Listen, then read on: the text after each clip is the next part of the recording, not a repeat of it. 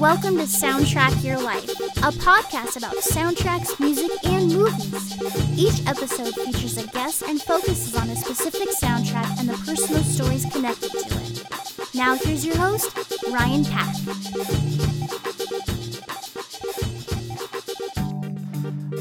Hi, I'm Ryan Pack, and this is Soundtrack Your Life. Please remember to rate, review, and subscribe to the podcast. And you can follow us on Instagram at SoundtrackCast and on Twitter at Soundtrack_your. You can also support the podcast by buying us a coffee at buymeacoffee.com/soundtrackcast or through Anchor. Our guest today is award-winning composer David Rosen. He is also the host of the Piecing It Together podcast, and they come out with episodes every week. So welcome, David. Hey, thank you so much for having me. This is going to be fun. Yeah, today we are going to talk about the 2014 Alex Garland film Ex-Machina. Oh, yeah. So, David, why are we talking about Ex-Machina today?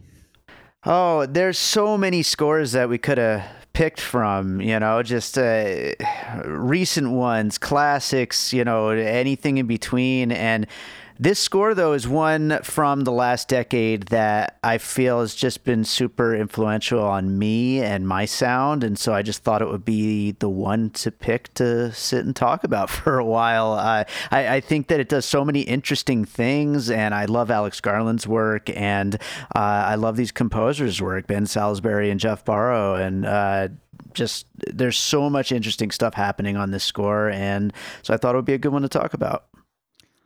Yeah, and for listeners, if you find the name Jeff Barrow to be familiar, he's also the principal songwriter of Portishead, right? Right, absolutely. So, did you know of Salisbury and Barrow's work before this film, or is this kind of how you got into them? This is definitely how I got into them. And as much as I have really loved everything from Portishead that I've ever heard, I also have never dug into their albums. So just as a name, I didn't realize at first that he was from Portishead. I only found that out later after looking up, what other stuff either of these two were involved in. But definitely as far as films are concerned, the first time I heard of them was during this particular score, and then continuing to hear more of their work, especially with Alex Garland's, follow-up feature, Annihilation, and then series Devs. Yeah, they seem to be his go-to composers now. Yeah. And it's definitely, they have a style for sure. I mean, that's one thing. And I guess there's two different schools of thought, whether or not it's better to be, not that they're not well-rounded or anything. They certainly have a range to what they do. But whether you're somebody who does like a lot of different stuff or someone who you just know like, oh, they're scoring it, you're going to get something creepy and dark, and it's going to really set a mood, so to speak. Right.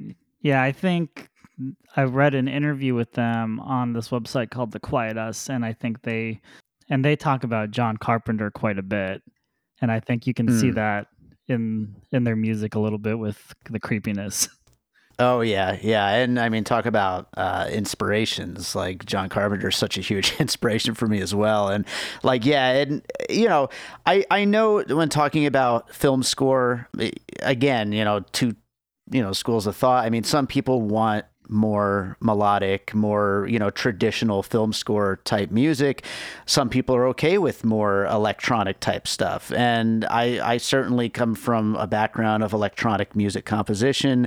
And so when I hear electronic music in film scores, going back to John Carpenter or other kinds of more recent artists that do that, to me, I find that just hugely inspiring. And I think that there's just so many different kinds of things you could get out of that. But especially in, films that are meant to leave you unsettled, there's just such a wide range you could get into when you're dealing with synth-based scores like this, versus when you're doing more traditional scores in these kinds of genres, you're going to get a lot of dissonant strings, and that's kind of where you go.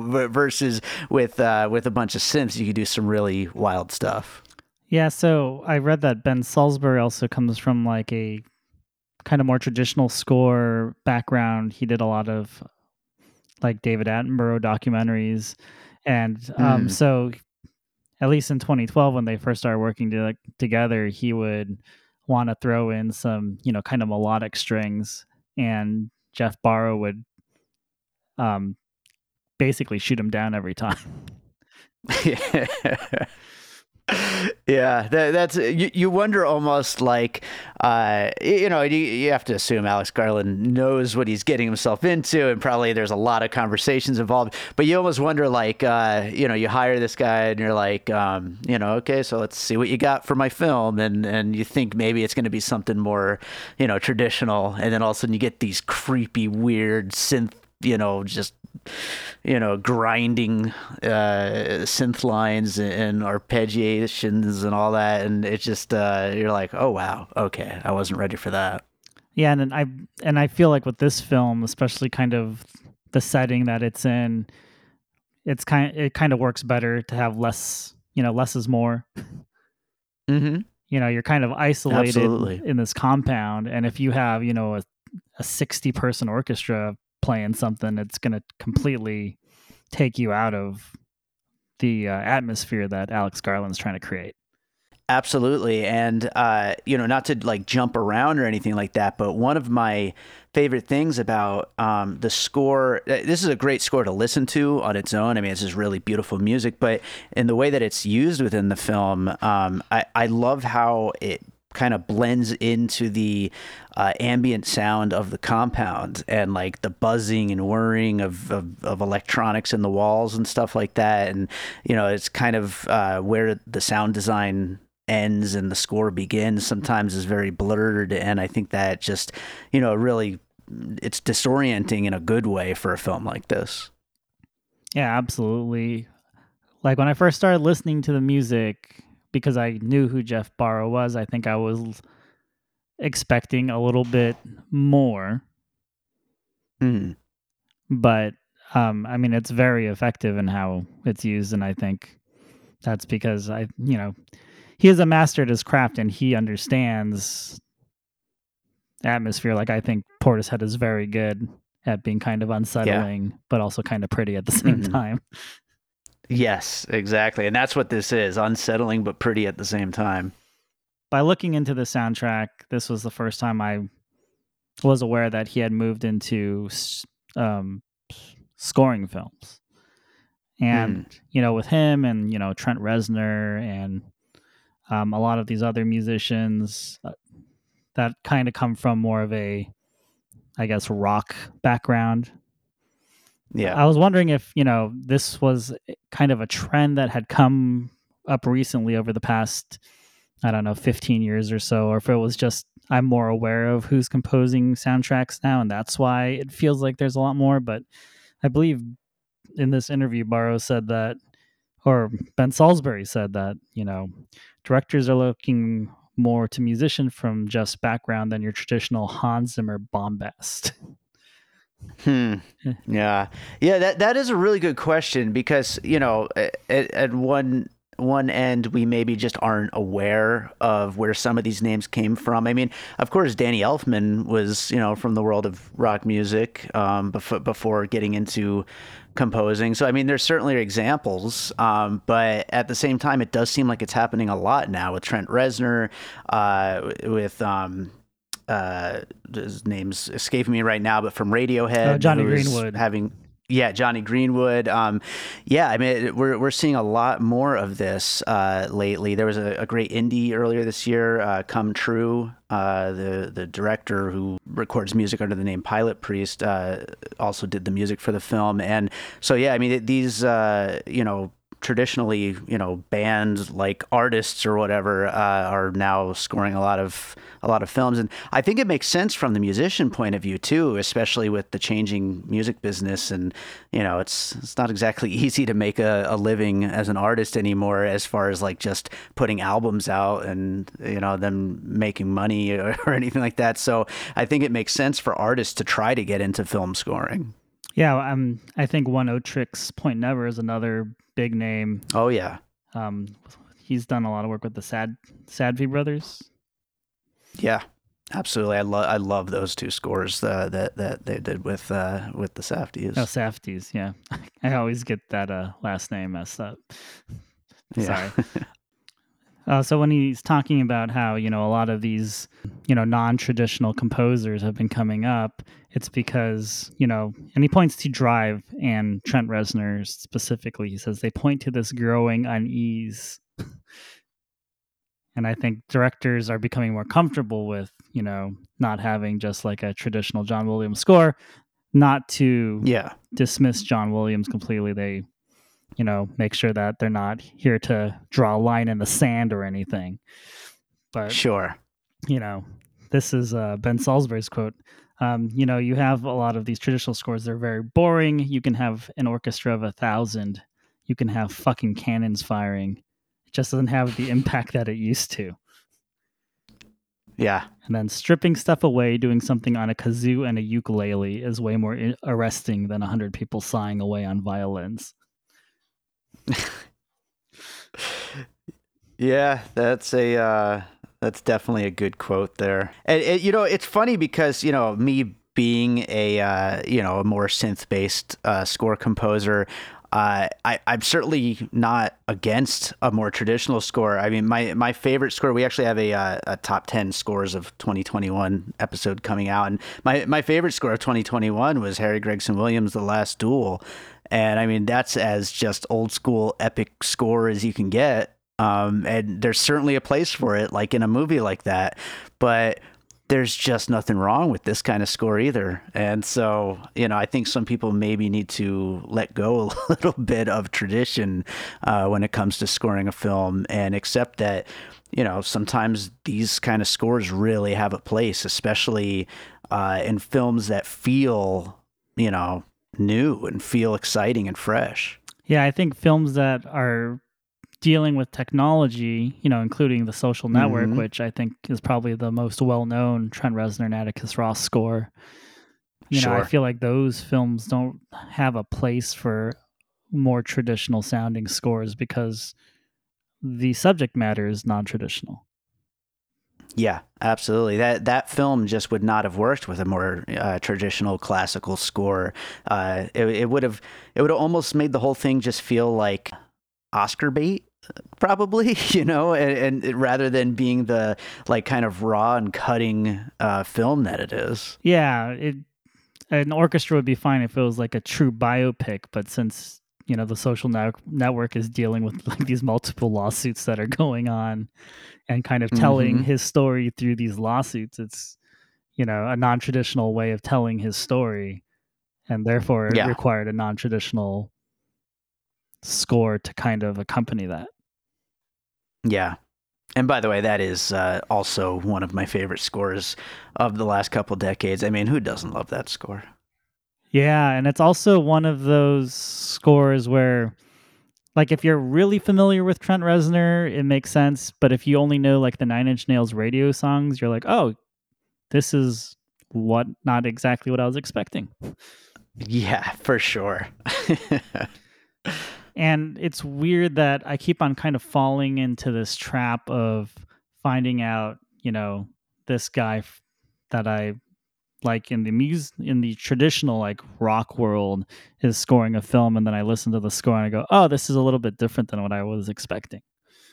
And I don't know why I keep on like tricking myself or falling into that trap. Like, oh, Jeff Barrow worked on this, and then I'll listen to it and be like, oh, this doesn't really sound like Portishead. Right. And I don't know why I keep on falling into that trap, because I should know better. Like, Johnny Greenwood scores don't necessarily sound like Radiohead songs.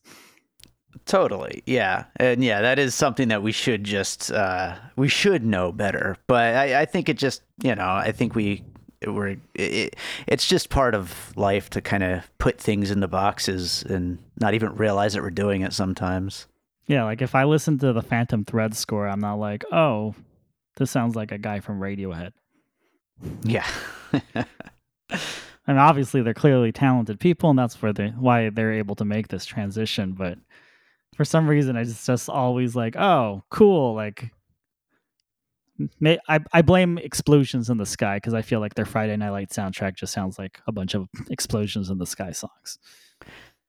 Fair. Yeah, that's definitely fair. Like, I think they're maybe the one crossover where they just basically did what they were already doing. Mm-hmm. But still not traditional.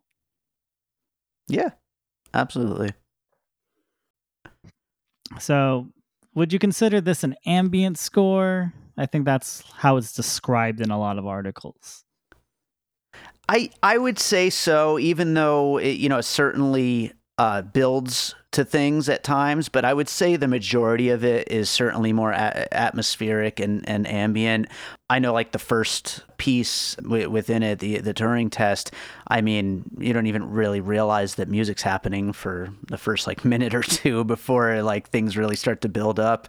And so yeah, things definitely start off much more ambient, and it kind of grows and falls throughout the entire score. And so we get a lot of very ambient moments. And so out of the soundtracks that, we were discussing about covering for this episode, you picked this one because it has a huge impact on some of the work you've done. Mm-hmm. Yeah, absolutely. When I have been kind of like building this career for myself, composing music for film, and also my albums that I put out under my name, David Rosen. Definitely this score has been just a really huge influence on me. Certainly with my film work, I actually just last year released a soundtrack album for a film called The Dissection Table, and that's a film that's not available yet, but the director gave me the go ahead to put it out as a soundtrack for now. And that score, I had a lot of this in my head when I was working on it. One moment in the film in particular, and I mean, this film's already, over 10 years old. Hopefully we're not spoiling anything for anyone, but when a certain character kind of peels her face down, and it's just like a really kind of shocking reveal that you kind of knew it was coming, but at the same time it's just kind of horrifying the way it happens, the way that those synths just like swirl, and just lots of like really dissonant synth stuff all kind of grinding together. That was like a big influence on the kind of direction I was going for with the score for The Dissection Table, and kind of blending just how beautiful synth-based scores can be with how horrifying they could be. I definitely wanted it to be a little of both of those things at the same time, which makes for a lot of musical stuff happening, but it really kind of shows just how much you can do with that. Yeah, that scene is definitely one of the standout scenes in the film. And you're right, I kind of knew it was coming, but at the same time, to actually see it on screen and with that music, it's just anxiety inducing. Oh yeah, absolutely.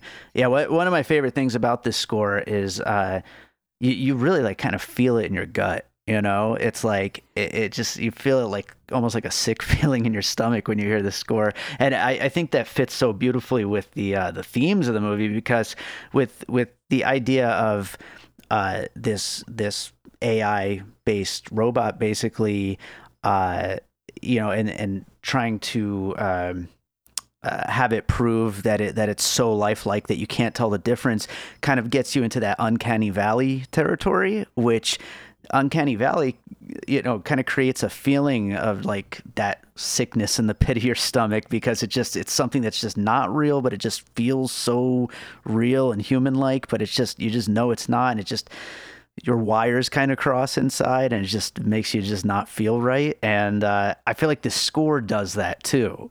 And so that's like a really powerful thing for a score to be able to do. And there's no better film for that to happen than a film like Ex Machina, where that's like literally the point of the movie. Right.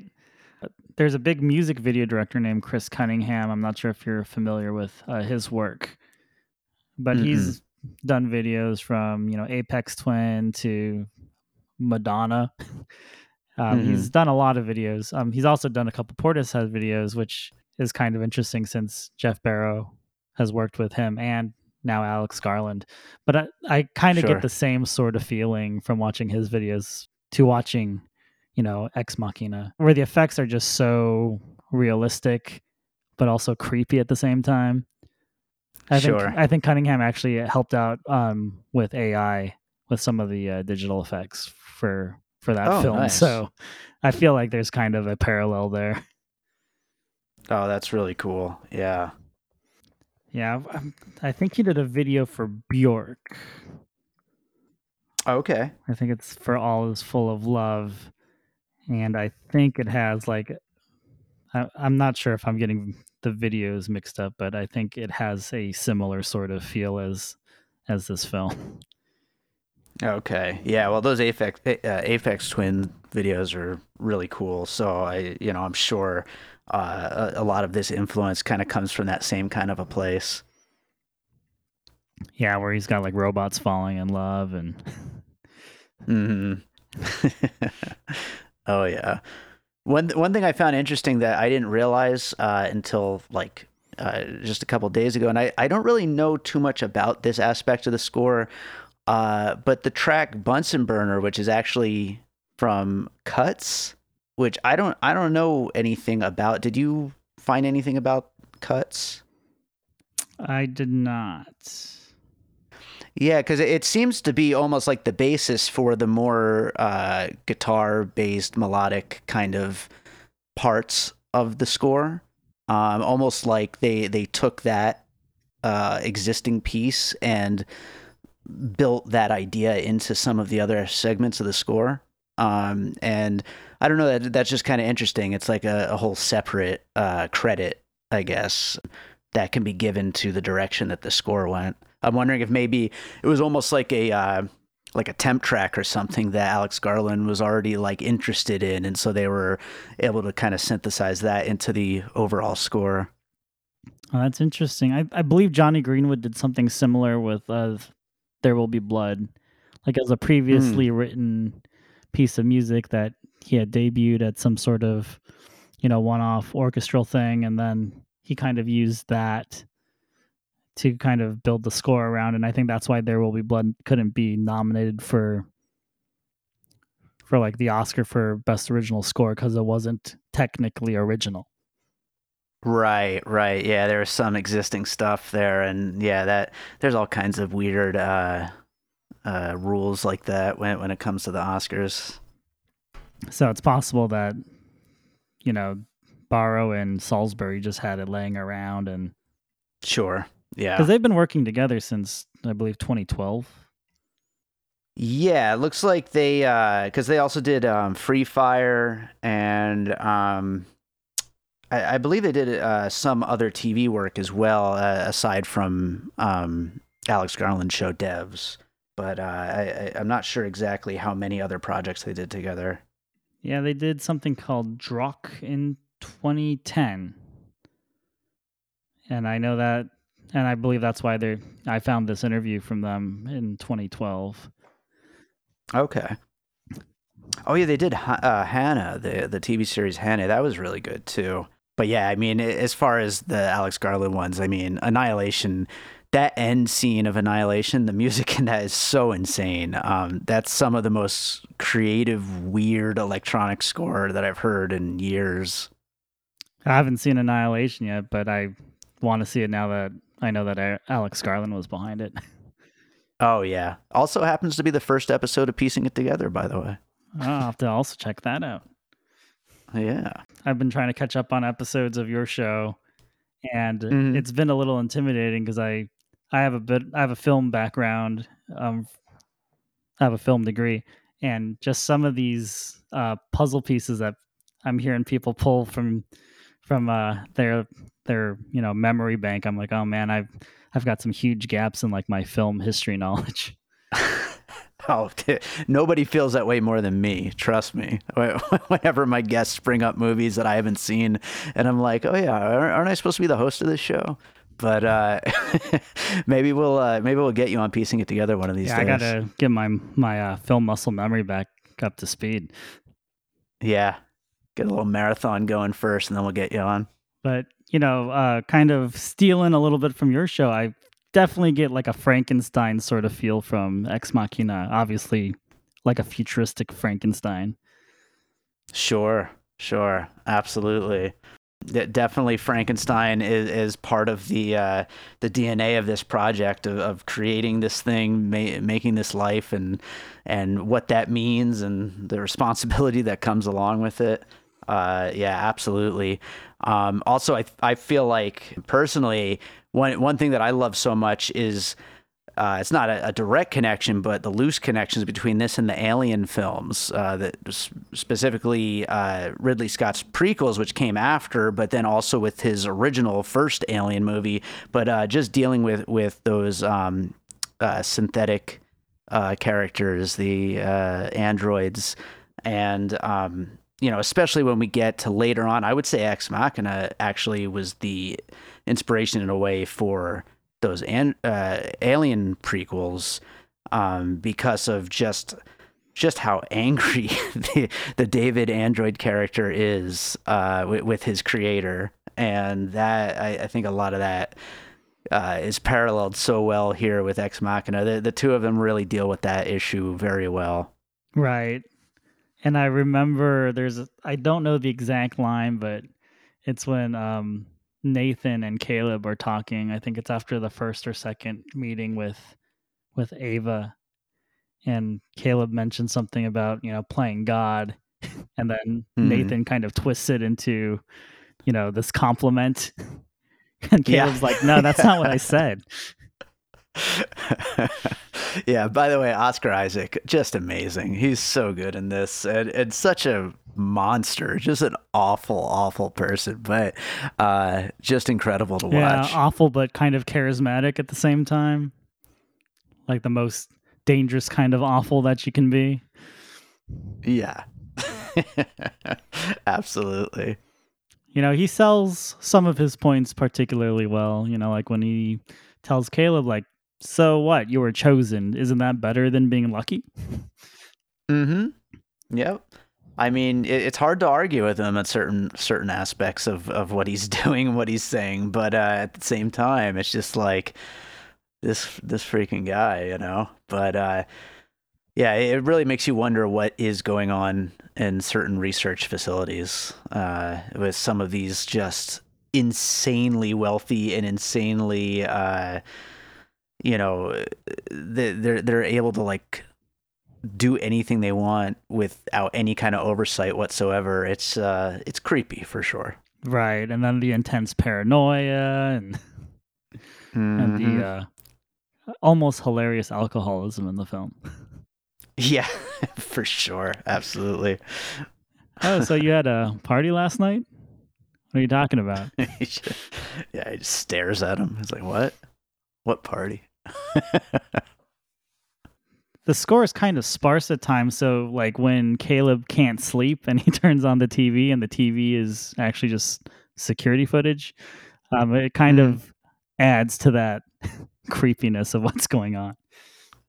Absolutely. Yeah, it's always so important to know as a composer when to let things be silent, and this film definitely understands that and doesn't overdo it. As big as a score can get at times, when things are allowed to get like really dark and really dirty, like I know the track Hacking Cutting from the score, when there's just some like really just filthy like ARP synth stuff going on, and then of course when like some of the guitar elements start to come in, and so it gets bigger at times, and then especially when like some of those synths are creating dissonance between the two different synth sounds. It definitely gives it the opportunity to grow, but it really knows how to use the silence as well, which is so important. And like we were talking earlier about this being like a closed off compound, you don't really want it to be overtaken by sound. You want to feel the silence of that and like the claustrophobia of it. So, David, what are some of the other soundtracks apart from the Ex-Machina soundtrack that you find inspiring for yourself? Definitely those Safdie brother scores that you mentioned earlier. Good Time and Uncut Gems. Both of those are definitely something that I really love from recent times. Going a little bit further back, I've always been a big Clint Mansell fan. His stuff that he's done with Darren Aronofsky and also Moon. Those are some scores that just really, really have spoken to me and to what I want to kind of accomplish when I'm working on music for something. And, we already talked about Trent Reznor, but he's been a huge inspiration in all my music. Even though it's funny because my music, I kind of split my time between these albums of instrumental music that kind of falls somewhere between electronica and new age and alternative rock, and it's just kind of just a whole blend of things. And then my film scoring work is, it's still a film score. It's not rock songs or anything like that. But my biggest inspirations do tend to come from like the instrumental portions of a lot of alternative rock songs, like stuff like The Cure and Depeche Mode and stuff like that. Parts where the music is allowed to grow into like big instrumental sections. I kind of take a lot of cues from stuff like that. Yeah, I can definitely hear that in your music. Awesome. Yeah, I was listening to the Dissection Table kind of, I guess, in tandem with listening to the Ex-Machina soundtrack because, you had kind of mentioned how it's very influential in your work. And I wouldn't say, and you're not, I'm not saying that, I can hear it all over your work, but I can definitely tell that you've heard the Ex-Machina soundtrack. Sure. Yeah. Yeah, it's there, I think. And yeah, I feel like when when I'm working on things, I definitely do try to I kind of wear my influences on my sleeve, I think. Just a kind of funny connection between One O Tricks Point Never and Jeff Barrow is on the newest album from The Weeknd that's executive produced by One O Tricks Point Never. And then when The Weeknd released his first solo album, there was a huge controversy that one of his singles was ripping off of Portishead's Machine Gun. Okay. And I believe The Weeknd was like, oh, it's, kind of like a light interpolation of it. And Jeff Barrow basically was like, I have a letter of you asking for permission for the sample.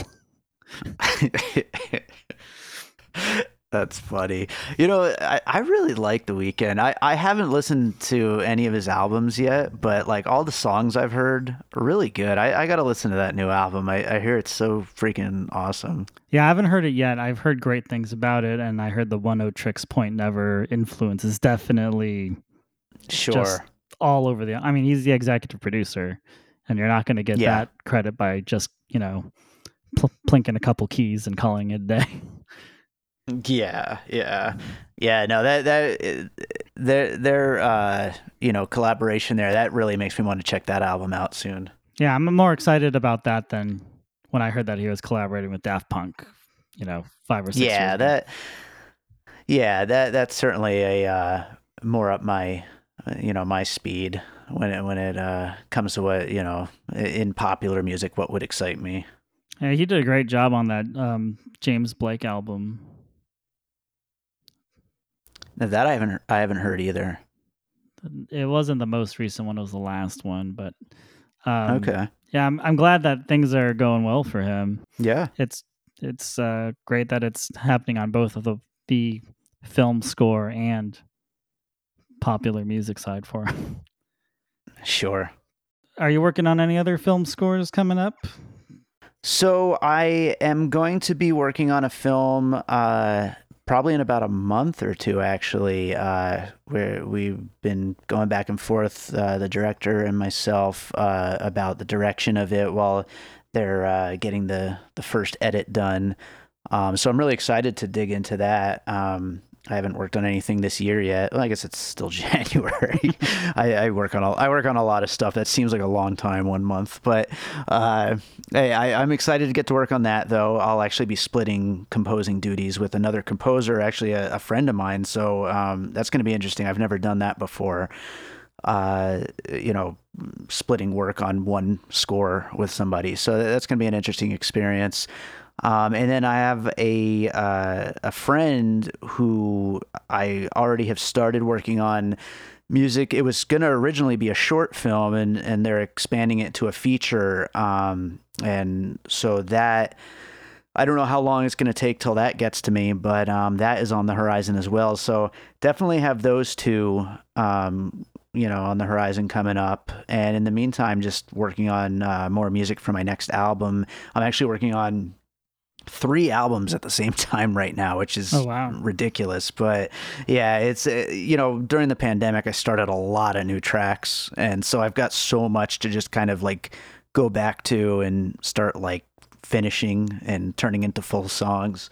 And so they're kind of shaping up to be, 2 of them are like kind of different themes. So they'll be like very differently themed albums. But then the third thing is going to be a compilation of some music from various short films I've worked on over the years. So that'll be more of like just a compilation type thing. But I'm excited because, you know, it's not always, you know, not everybody checks out short films, and it's awesome to work on them. It's always super rewarding. But you know, it'll be cool to get that music out in a way that more people will check it out. Oh, very cool.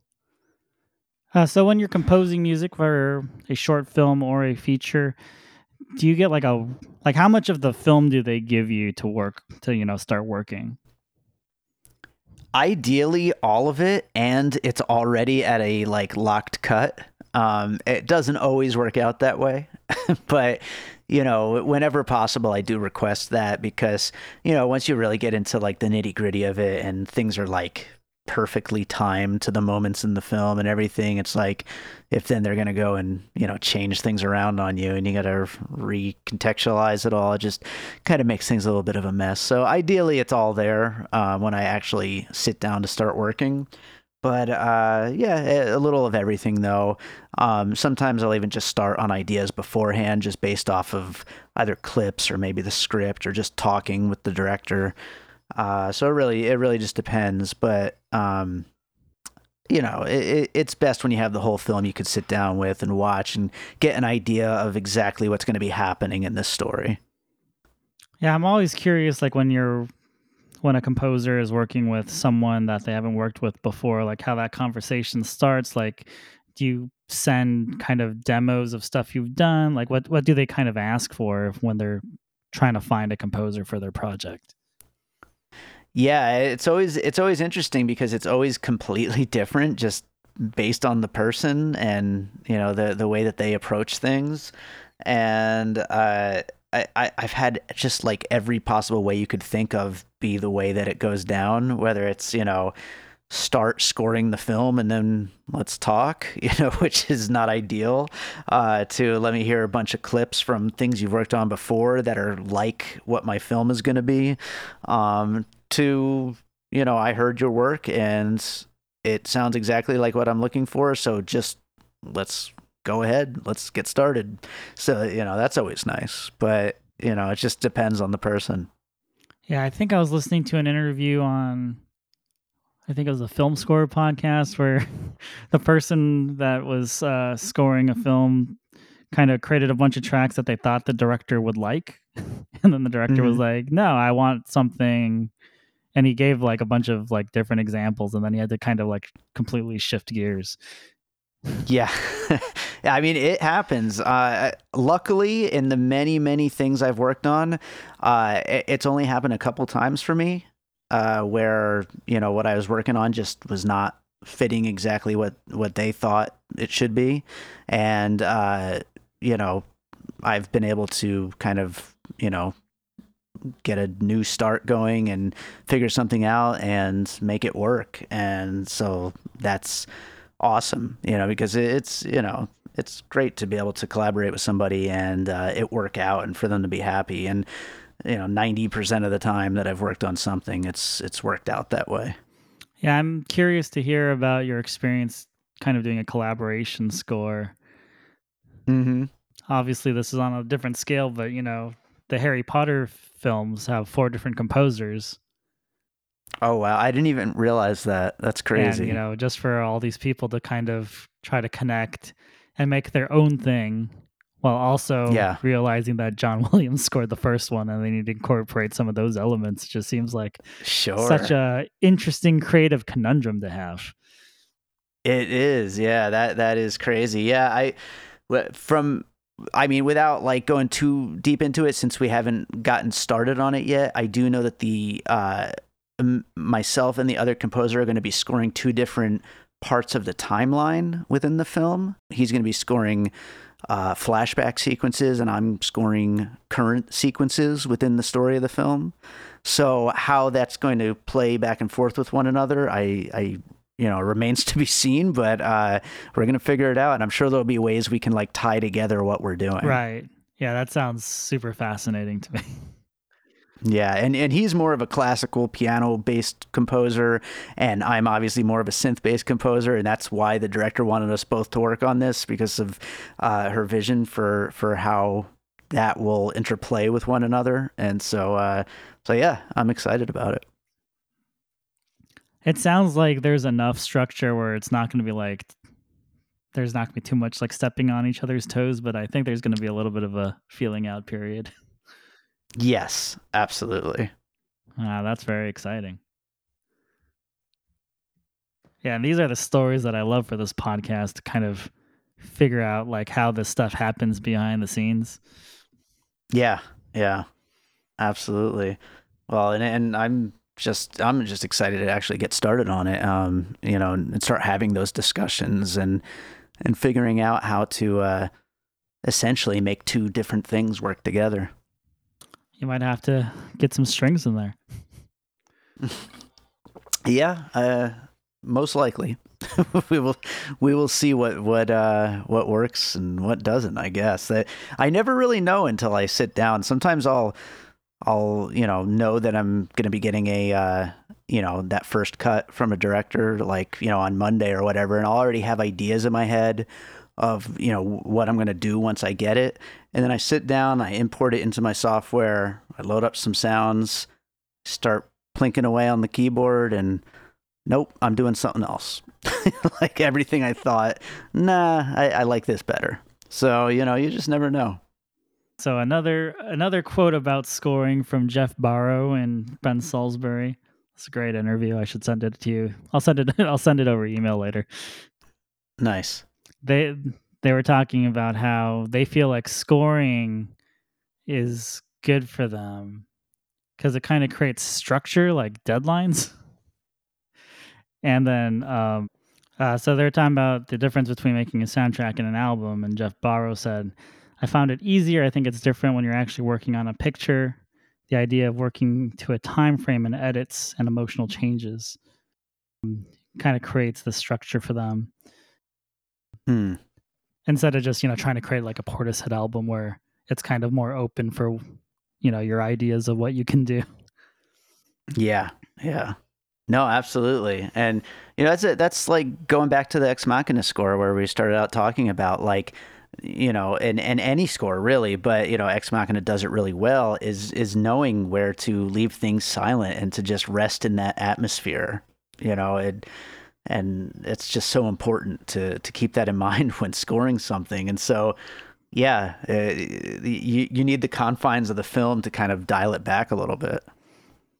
Yeah, and then to be totally thrown for a loop when orchestral maneuvers in the dark place. Yep, absolutely. Yeah, like I love the juxtaposition of that where there's this choreographed dance scene, but it is like the creepiest thing. That is such a great moment. Yeah, and that's kind of where, I mean, I think you get hints of like what's going to happen in the movie, And, usually when someone compares themselves to playing God, they're probably going to die. Mm. But, with Kyoko, the, I guess the other android, the previous model android, you kind of know something's off from the beginning, but then that kind of, just breaks it all open for how everything's going to go from there. Yeah. And instead of Jeff Barrow and Ben Salisbury having to create something to kind of break that tension, they use a different song. It's like one of the few songs that are not from the actual score. Yeah, it's a little more upbeat, shall we say. And that somehow makes it even like more terrifying. Yeah, absolutely. Yeah, this guy can be kind of so far gone in his little world he's created that he could just be like having fun on a Saturday night like that. Yeah. And it just kind of makes his whole conversation with Caleb earlier in their film about why he created a gender for these androids even like more disgusting. Yep, absolutely. There's a darkness throughout this that isn't necessarily shown, but you get glimpses of it, but you can imagine so much more of it. And yeah, and that's like the moment where like the curtain is completely like pulled back and you're just like terrified about connecting all the dots. Oh yeah. Yep. I was looking through what Jeff Barrow has worked on in addition to these soundtracks, because the last Portishead album was in 2008, so it's been a while since they've done anything. And I forgot that he did a remix for the Meow the Jewels album. Or do you remember that one? I've never actually heard it. I remember when it came out though. It is pretty unlistenable. I'm sure they had fun making it. Yeah, though. I mean, I listened to it for like a week because the whole concept behind it was hilarious, and they got so many people to do remixes for that album. Like so many legitimate people made cat remixes for Run the Jewels, but it is as unlistenable as you would expect. I would make a cat remix. And I would probably listen to it. It would be fun. I actually have an album of songs like folk rock that go into kind of indie rock songs about my dogs and cats that it's been on the back burner to release for like years now, but one of these days I'm going to finish it and put it out. It's just like a fun little comedy novelty album. Oh, very cool. Yeah, that's kind of a totally different side of my music. So outside of the electronic synth adjacent instruments, what other instruments do you play? I play some guitar, but mainly keyboard though. The majority, like I would say, like 80 to 90% of anything happening in one of my pieces of music is keyboard based, synth, and various kinds of software. But I do play guitar on my tracks as well. Well, very cool, David. Very excited for these projects coming out. Yeah, I am too. I absolutely am too. You can check out David's music on all streaming platforms, right? Yep. Yeah, it's on all of them under my name, David Rosen, and Piecing It Together is everywhere under Piecing It Together. I put them on everything, and you could find my website is bydavidrosen.com, which kind of links to everything that I'm a part of, whether it's music or podcasting or film scoring or album producing or any of that kind of stuff. I do a lot of other stuff as well, so it's all there on that website. Yeah, I'm trying to not tell people to listen to it on Spotify. Yeah. I mean, I'm trying to remember not to say it myself. It sucks though, because just like just like the Oscar Isaac character in Ex-Machina, I mean, all these companies are terrible. And so Spotify's no good, but neither are the others that are the alternatives. So it's kind of like, what are you going to do at this point? And I don't want to do the whole like they're all bad, so don't care. But it's also like, well, you're kind of picking the the prettiest pig in the pen. Yeah, exactly. Worst case scenario, go to Bandcamp and buy my actual CDs. They're available, but that's if you still have a CD player. Yeah. Support David by actually paying for his music. Yeah, that would be nice. And people can check out Piecing It Together. Yeah, everywhere there are podcasts, and our website is piecingpod.com, and I am very active on all the social medias, so get in touch if you like what we do over there. I'm at piecingpod on Twitter. Yeah, thank you so much, David, and hopefully I will get the courage to show up on your podcast sometime. I would love to have you sometime, definitely, and I'll send you a clip once we finally get something going with this new film I'm working on. Yeah, looking forward to it. Thank you so much. Thank you so much for having me. Thanks for joining us this week on Soundtrack Your Life. Make sure to visit our website, soundtrackyourlife.net, where you can subscribe to the show on Apple Podcasts or Spotify. While you're at it, if you found value in the show, we'd appreciate a rating. Or if you'd simply tell a friend about the show, that would help us out too.